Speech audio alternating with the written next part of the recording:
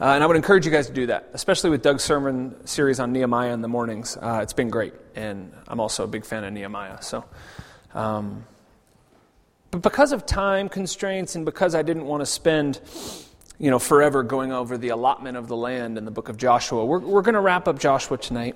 And you may have noticed this is a big chunk. We went from Joshua 11 to Joshua 23. I'm going to give you a quick summary right now, and we're going to move right past it. But if you have questions, if you look at these things, if you see something and you're curious about it, feel free to write me an email, phone call. I even like going out to coffee. Many of you know I drink coffee all day long. So if you want to go and get a coffee and talk about questions or anything in Joshua, let me know. I'd love to chat with you. But to give you an overview of what we're not talking about tonight, chapters 13 to 21 are basically all about details and allotment of the land. So the first 10 or 11 chapters of Joshua is them pushing out the Canaanites and winning these battles and winning these wars and defeating these kings. And then the middle section and the back half of the book is really about the allotment of the land, who gets what, where, why. Chapter 13 talks about going in and just taking it. Now that these kings are all defeated, God basically tells the Israelites, go and take the land. Chapters 14 to 19 are basically all about which group of people get which boundary and where they get to live, which is really fascinating in modern times as well. If you look at if you're a historical person, you like to look at the history of that region of the world, it's really fascinating. But so 14 and 19 are all about the western boundaries, because if you remember, the tribes of Manasseh, and I forget the other one, east of the Jordan, were already settled. And then chapter 20 and 21 are about worship, about worshiping God, and about the new practices the people of Israel should have in place in the promised land.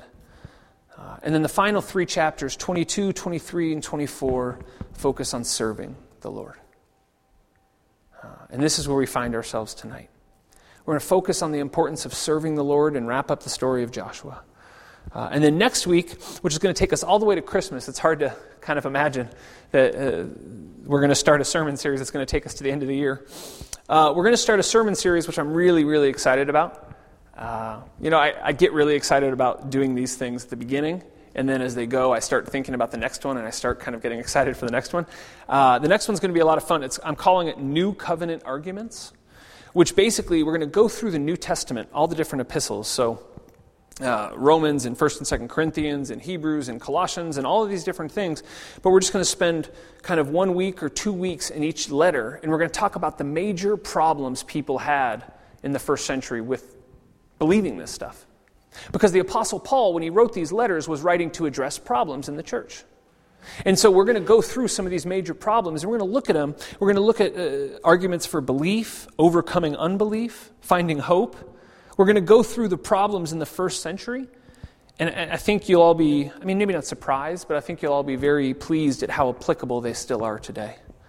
It's sort of apologetics mixed with a New Testament survey. So if you like apologetics, if you like having reasons for faith, and you like really sort of talking through rationale, I think you'll like the next couple of months.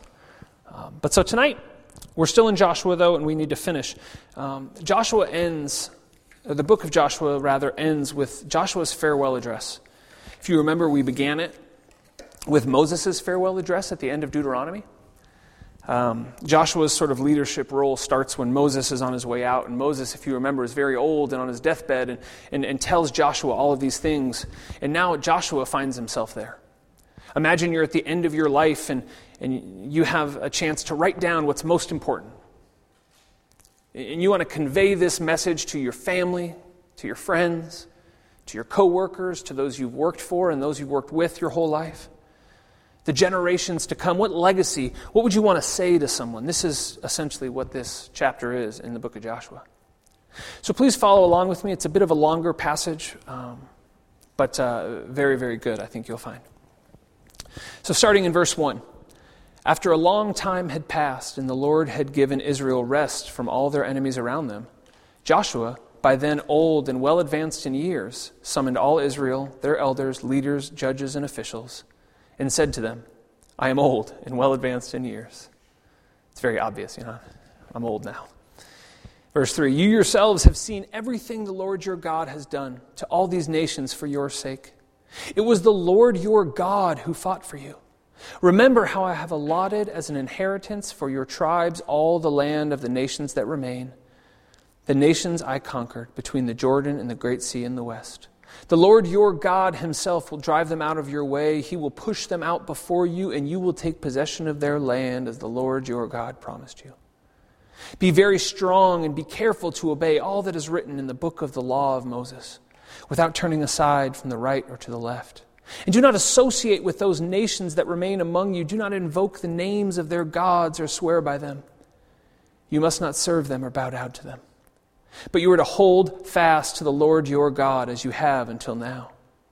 And the Lord has driven out before you great and powerful nations. To this day, no one has been able to withstand you. One of you routs 1,000 because the Lord your God fights for you, just as he promised. So be very careful to love the Lord your God. But if you turn away and ally yourselves with the survivors of these nations that remain among you, and if you intermarry with them and associate with them, then you may be sure that the Lord your God will no longer drive out these nations before you. Instead, they will become snares and traps for you, whips on your backs and thorns in your eyes, until you perish from this good land which the Lord your God has given to you. Now I am about to go the way of all the earth. You know with all your heart and soul that not one of all the good promises the Lord your God gave you has failed. Every promise has been fulfilled. Not one has failed. But just as every good promise of the Lord your God has come true, so the Lord will bring on you all the evil he has threatened, until he has destroyed you from this good land he has given you. If you violate the covenant of the Lord your God, which he commanded you, and go and serve other gods and bow down to them, the Lord's anger will burn against you, and you will quickly perish from the good land he has given you. This too is the word of the Lord. Thanks be to God.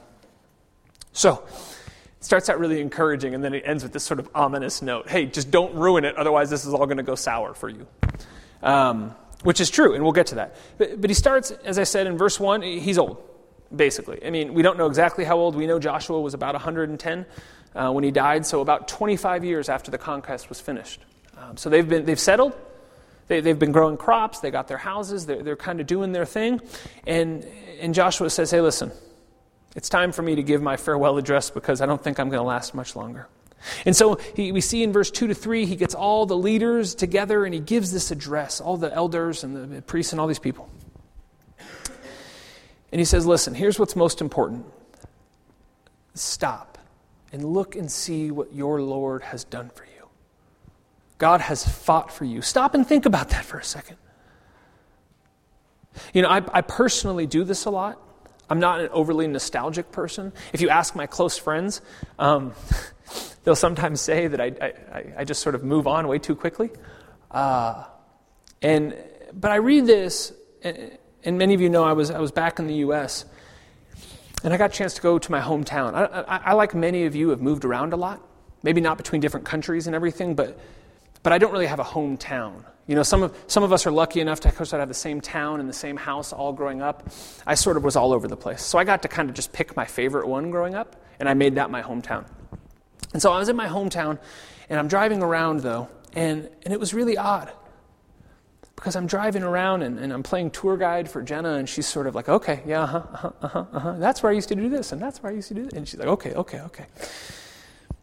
But I remember being really moved afterwards and thinking about it, especially this last week as I was writing this and thinking, what are the amazing things God's done in my life since I lived there? I mean, it's been over 20 years, right about 20 years, I guess. I moved when I was 13 or 14. Right about 20 years since I moved. And I was thinking of the things God has done in my life in that time. I mean, I became a Christian there just very barely, but I had no idea what I was doing. I had no idea what I was getting myself into. You know, I've shared this story with you guys before. I never thought I'd even leave California as a child.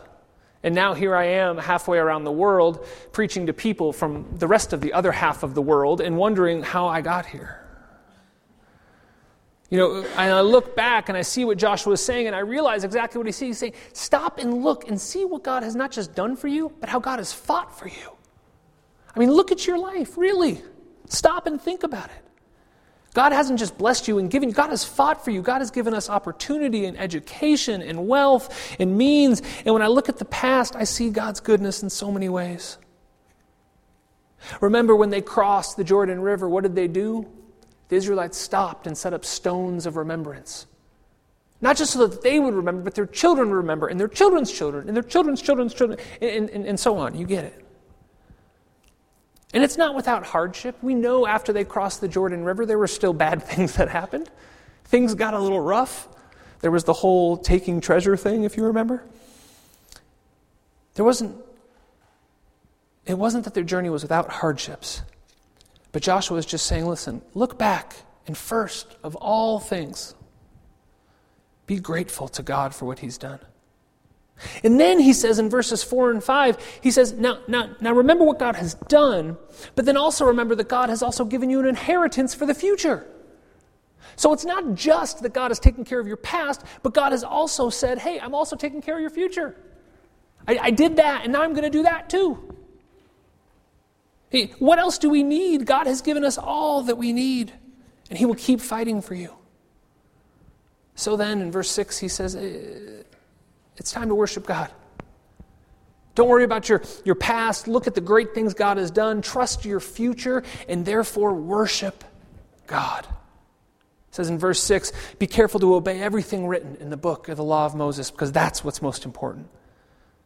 Don't worry about your inheritance. That is secure with God. Don't worry about your future. That is secure with God. Focus on the book that he has given you. See, the great thing about God is that when we actually look at this and sort of pull away from our lives, we see, wow, look at all the great things God has done. My future is secure with Christ on high forever. So this in-between time, God frees us up that we would love and care for other people. That we don't worry about, what's going to happen after we die, because we know that today and tomorrow we can live one day at a time and be God's hands and feet on this earth. See, some people think that Jesus, when he came, kind of did away with the Old Testament. But it's just not the case, as many of us know, that the Old Testament is so similar. That God took care of their past and he took care of their future, and he said, you need to love one another and live in a way that glorifies God just the same. And so, much like Jesus said that we are on a path and that we are following him, Joshua says, don't turn from your right or from the left. You're on a path. Don't turn away from it. Focus on what matters. And don't get mixed up with other gods. Sometimes today we read something like this and we think, oh, this is, ethnocentrism and God doesn't like other cultures. And that's not what it's talking about. What it's talking about is worshiping other gods. And he says, and he actually warns the people, if you start marrying these Canaanites, then your children are going to start worshiping other gods. And if you read the book of Judges, what happens? They start marrying the Canaanites and their children start worshiping other gods. God warns them and they still do it. But he says, hey, don't get distracted from this path I have you on. Move forward, trust me, and what does he say? What is the word it uses? It says to hold fast in verse 8 to the Lord your God. A different version, if you have, I read out of the English Standard Version usually, and it says, which is even a better word, I think it says to cling to the Lord your God. Now, the first thing I think about, well, we'll get to that. I want to show you a picture real quick. Tomas, will you go to the next slide? Some of you may recognize this. Does anyone off the top of their head know where this is in the world? Huh? Go America. It's Yosemite Valley in California. This is one of my 2 or 3 favorite places on the planet. And it's a big glacial valley that's all granite. Back in the back, there's a mountain called Half Dome, which is kind of that one way back there. If you have a Mac, you actually recognize this. This became your screensaver involuntarily when you updated. But there's a big flat slab of granite on your left, and that's called El Capitan. It's pretty hard to understand what that means. It's Spanish for captain. It's about 900 meters or 3,000 feet, and it's a granite face. I mean, it's got some contours, but it's basically straight up and down. And if you've ever been there, it's really neat because you can go and you can watch people climb up, rock climbers. And so you sit there and you sort of watch and you kind of have to focus. You focus, and oh, there's one. And you see them kind of shimmying their way up, and they'll go across, and you see the whole thing. And occasionally people will do it over 2 days because they get tired, and so they have these hammocks. They bolt into the side of the rock, and they sleep halfway up. It's really interesting. So this is El Capitan. And some of you know this. There's also a group of climbers that don't use ropes. There's a group of people in the world, they call them free climbers. I call them stupid. But there's people, there's bouldering, which is one thing, because it's kind of small, and if you fall, you might. But there are people who climb things like this without ropes, and without helmets, and without help and assistance. And go to the next slide. This is a guy named Alex Honnold.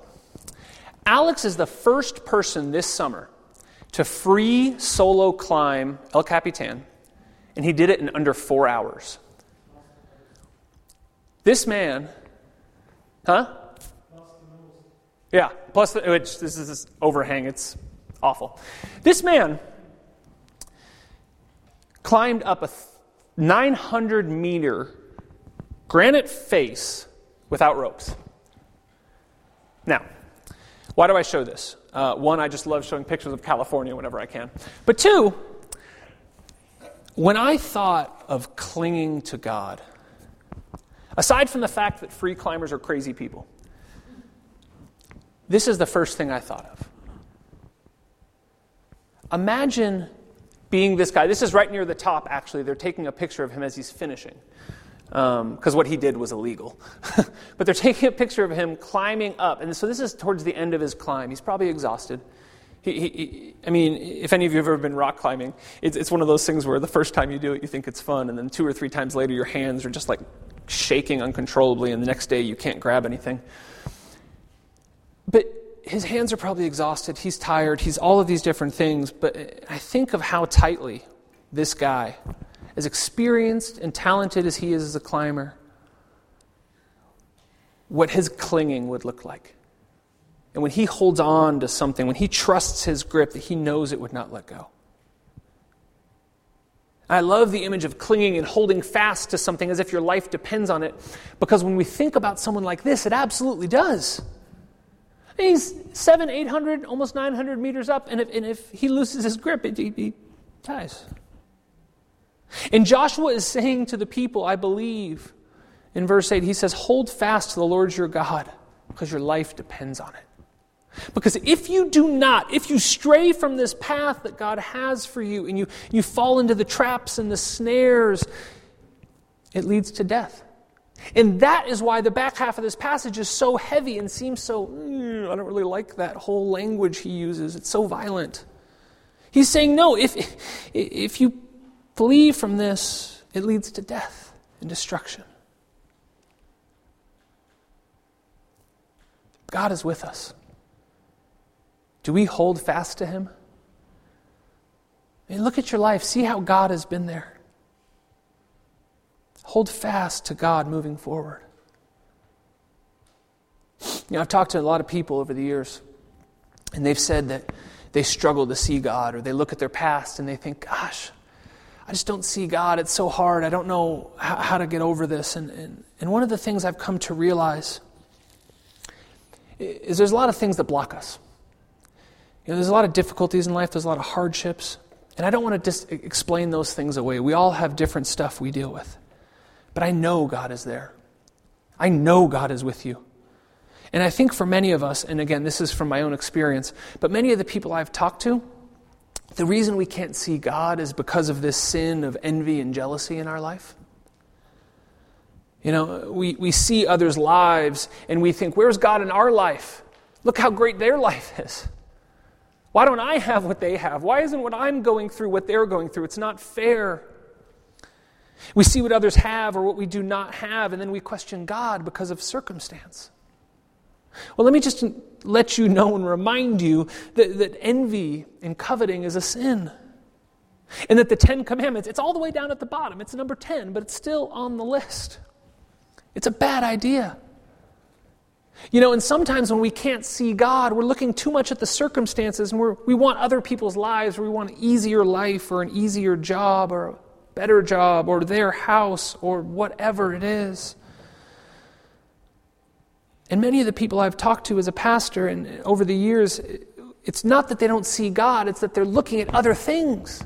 They're looking at what their friend has and what their neighbor has. And I remember as a kid, one of my biggest blocks to God was that, and I've shared this with you before, I think that, I didn't have a dad growing up. And I remember seeing friends who had great relationships with their fathers and thought, this isn't fair. I was just jealous and envious of what other people had, not looking at how God was actually loving me. And not seeing how God was caring for me, but I was just looking at what other people had. We all have our own struggles. We all have our own hurts.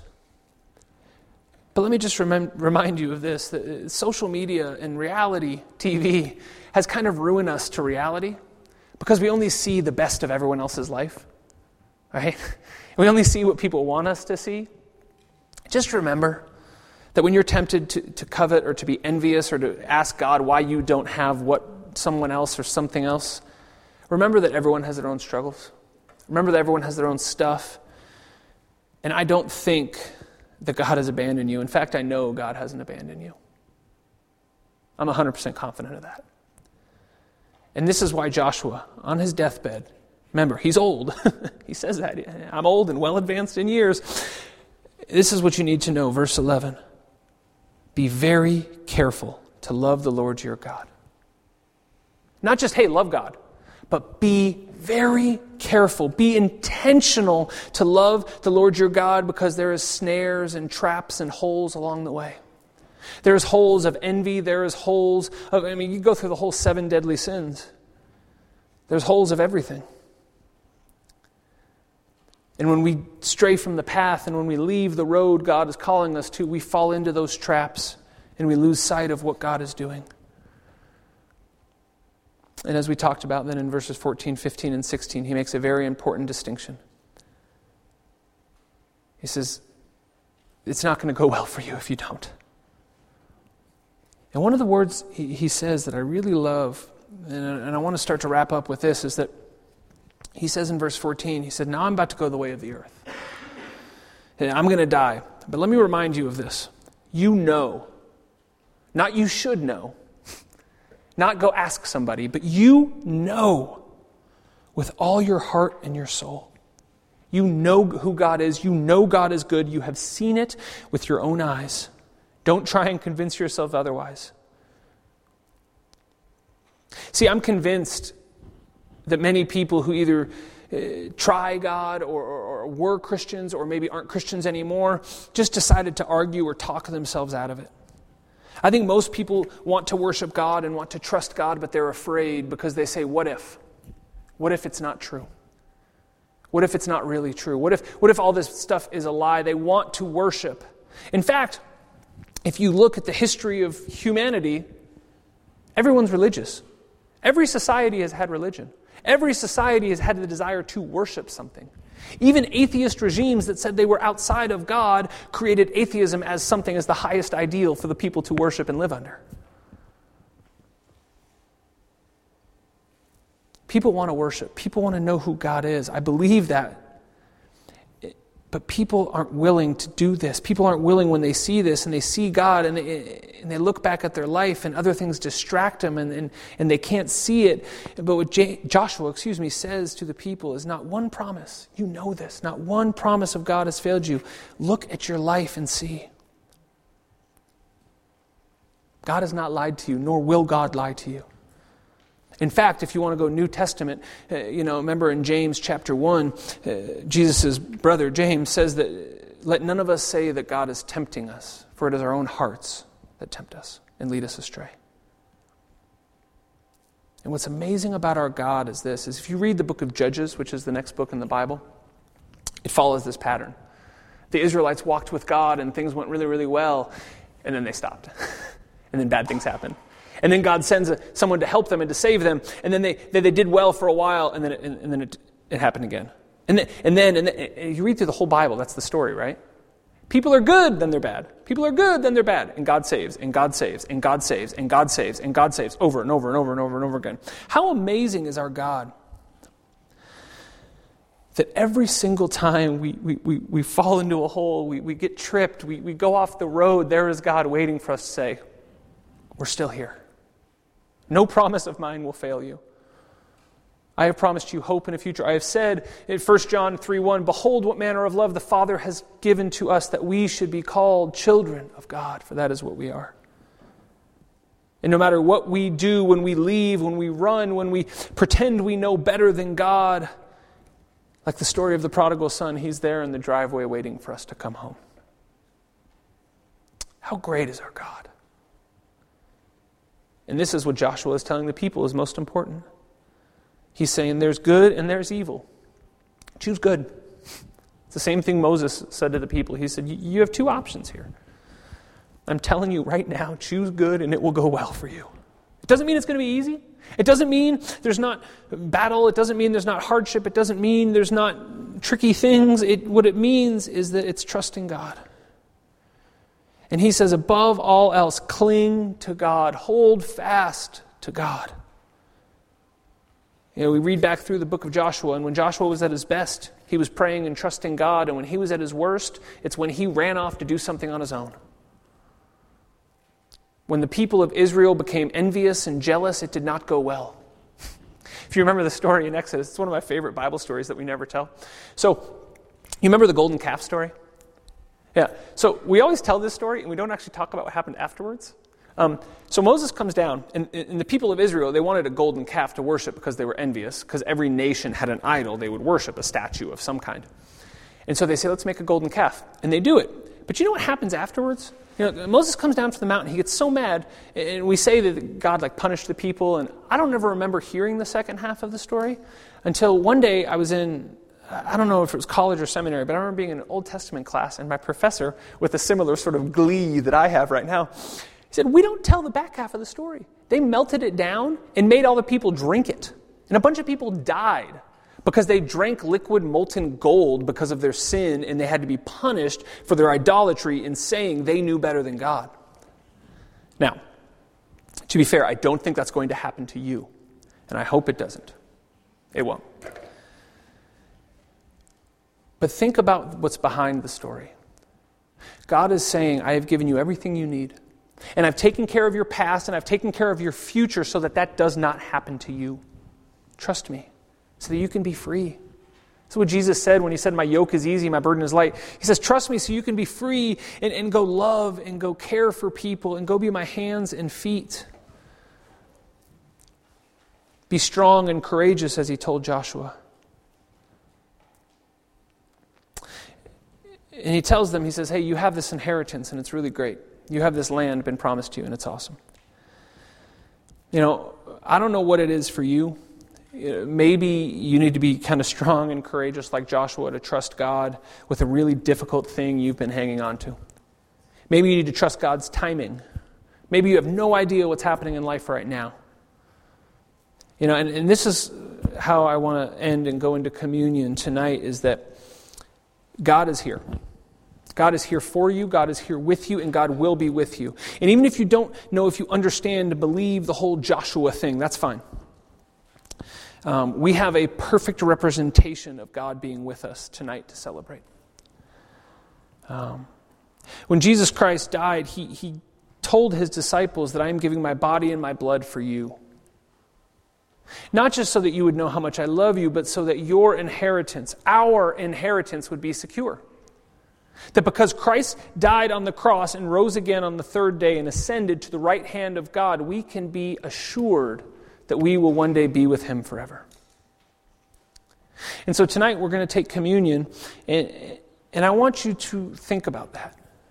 When there's doubt, when there's fear, when there's uncertainty about the future, think about that your life is secured. Your life is hid with Christ on high. If you believe in Jesus Christ and you believe in what this table represents, your inheritance is secure. You are free to love and to care and to be his hands and feet in this world. And if you don't know, and if you aren't sure, ask somebody, ask me. We can talk about it and talk about what this table represents, because I believe, prove to you that Jesus Christ is there for you. He has been there for you. He will be there for you. And that not one, just like Joshua said to the Israelites, not one of God's promises will go unfulfilled in your life. Before I get too emotional, I just want to invite you. I want to invite you to this table tonight. And I want to invite you in a way that when you come through and you partake of the bread and the cup, think about what God has done for you. Think about one thing that you're fearful or anxious for the future. And before you come through, maybe when you're standing in line, maybe in your seat, whatever it is, just pray that God would take it. And say, God, I don't know what to do with this. Even if it's just relieve my anxiety for the rest of the night, that I can have a good night's sleep. And trust that He wants that for you so that you can be present at the table tonight. Because He desires His children to be free. Otherwise, He wouldn't have done this for us. Not one of God's promises will go unfulfilled. Please pray with me. Lord, thank you for this table. Thank you for your Son, Jesus Christ, who gave all that we would have life.